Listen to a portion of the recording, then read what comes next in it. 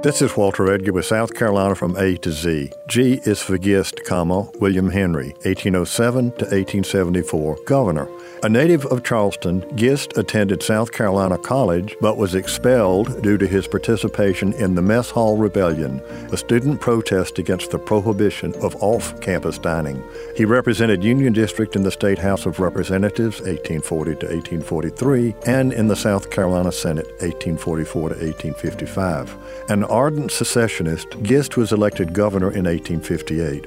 As sectional tensions reached their climax in 1860, he did his best to hasten the final push to secession. In November 1860, he summoned a special session of the legislature and asked that a special convention be called to respond to the election of Abraham Lincoln. Immediately following the completion of his term, William Henry Gist attended the meeting of that session as a delegate from Union District and signed the Ordinance of Secession.